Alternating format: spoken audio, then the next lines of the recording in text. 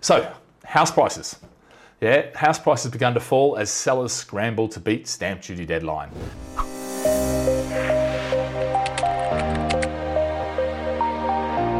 Yeah, if you can, just smash the like button. Any questions you've got about anything going on in the market, I'm happy to answer. And really what's happening here with this is that, and we're talking about 0.5% fell in October, But look, the bottom line with this is that the supply line, is overworked, And I think that's the problem. If you put a massive demand in, the supply just can't pick up very quickly, It's very quick to put the demand back, but the supply takes some time, solicitors, all that sort of stuff,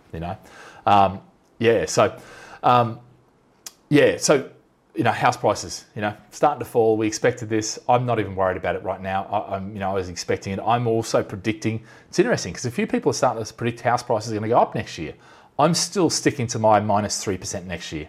I think some areas will do better, some areas will do worse, and it depends on what happens in those areas with the businesses that sustain the employment in those areas as to see how they go. So let's look at unemployment, because I think this is one of the key things too that I really like and I think is important. If you have a look at this graph is over, literally 25 years, or it's more than 25 years actually. I put it on the max. So you can see where we are right now. We're at 4.8%. 4.8%. Now, if you have a look, we've not been that low, okay, all the way, in the 90s, the 80s, and you've got to go back to the 70s before you see that, which, so even at 4.8, that is still quite low. Now, will it increase? Yeah, it possibly could, and I think it will still increase. But look where it went to in the last recession. It got up to 8.3% or 8.4%, I think it was. So, we've still got double the amount of people who have to become unemployed before we're even at the last recession's level. And that is the power of that furlough system. And that is the power of the universal credit system. And that's the power of all this money that the government's spending. It really has made a bloody difference. And I think in 20 years' time, when we look back and we go, oh, but that was supposed to be the Great Depression. And we say, no, the Great Depression, we raised interest rates, we soaked up all the money, and there was nothing going around, so everything stopped and we went into a deflationary period. This time, if anything, what we've done is, rather than go into the deflation, we've added the money to it, which has kept everything afloat. And I think that's the good thing, so yeah. All right, so let's see, another question here. So Liam's got, lack of supply when the stamp duty ends, will uphold prices, or like you say, so I think, look, I think right now, there was a lot of pent up demand. There was a lot of opportunistic buying, people who wanted to get on a ladder, and a lot of that has, that will naturally come to an end now. As the stamp duty kicks back in. Do I think we're going to fall off a cliff once stamp duty ends? No, I don't.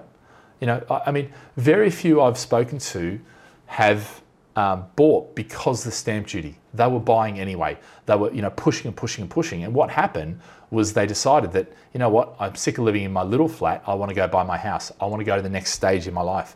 And that's been a big motivator. So I think prices will uphold, and I think actually, certainly in London, we're seeing London is already starting to, tick back and kick back. And it feels like now London, like it did when we started going, into the east and south, southeast of London, and doing the the regeneration sites there and investing there, it feels the same now as that we're going into the west and the north. Yeah. So a lot of the property we're getting now is more that focused than it is that side focused. We still have some stuff in that side, but it's feeling like whereas London since 2016 has been subdued, now things are starting to creep back, which I think is, a good thing for London. And I think that also is the same with a lot of the other places as well. What else have we got here? Do you think the bull run of the property market will continue into 2021 and the end of stamp duty holiday? Do I think it will continue? Look, I think it's going to slow down over winter, but I think things will pick up next year. I don't think the unemployment rate, because I wasn't sure before when they had the JSS, they went from furlough to JSS, but then they cut the JSF and extended the furlough. Now they've done that, I actually think a lot of the jobs are going to be saved. The ones that are going to go and that have to go will be the ones that need to go. Yeah, in industries that have been disrupted, in areas that just haven't got the fundamentals, in businesses that aren't keeping up with the time. So if you're in a business, if you work for a business that's going to be disrupted, you've got to really think about that, because you're probably better to jump now and find somewhere else that's already pivoting to the new norm, if you like, or if you own a business and you haven't, you're putting your head in the sand thinking, oh, this is great because I've got all this furlough money coming in. No, now is the time you need to be sitting there going, right, how do we need to pivot? What are other people doing? What are some of the good ideas? How can I integrate some of this technology, put stuff online and that sort of stuff? You have to do it. Sitting there going, oh no, my business is fine. You know what? Something somewhere is going to come up and it's going to across the head, and you'll lose that business, or you'll lose that job. That is what's going to be happening. I mean, let's face it. If you look at some of the studies of what AI and what technology is going to do to the employment market, we're talking about 40% of somewhere between 12% and 49%. But most people are saying around about 40% is a sort of upper limit, which is a huge, that's 40% of jobs are going to either be made redundant or change significantly in that period, that's a massive change. And that's starting to happen now.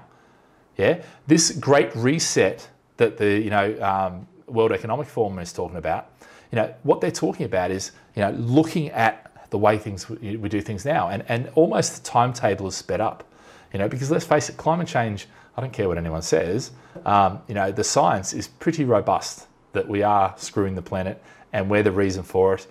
But, we've got a window for it. And I love Richard Attenborough's latest thing, we were watching it the other day.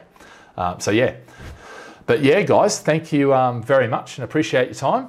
And we'll see you next week. Anything else you've got, send through to the webinars or check out the website, gladfish.com. And we'll see you next week. Thank you very much. All right. See you guys. Bye.